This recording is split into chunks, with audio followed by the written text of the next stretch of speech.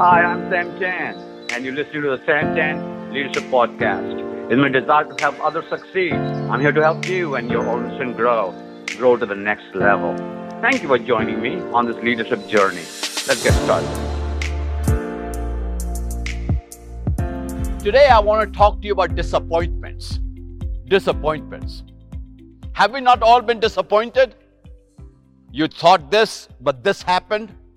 You planned this, but it didn't work out. You thought everything was all solidified, and then it crumbles right before your very eyes. Disappointments. And when we get disappointed, what we try to do is to blame somebody else. When we get disappointed, we try to fix it. I want you to know that, first of all, disappointments are part of life. Doesn't matter who is listening to me right now, you have been disappointed, you will be disappointed. It is how life is. But here's the conundrum. Some learn from disappointments, some don't. So when disappointments happen, the question is not who was at fault. The question is not what went wrong. The question is, what should I learn from it?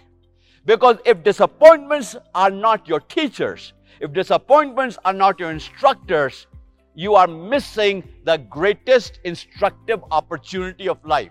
I can tell you this. I have succeeded a lot. I've been disappointed a lot. I've learned more from my disappointments than my successes. So as you get disappointed today, at a higher level, a lower level, really doesn't matter, step back and say, what have I learned? Because learning asks, what will I do different in the future? Learning is not about the past. Learning is like getting lessons about what happened and how can I do better next time.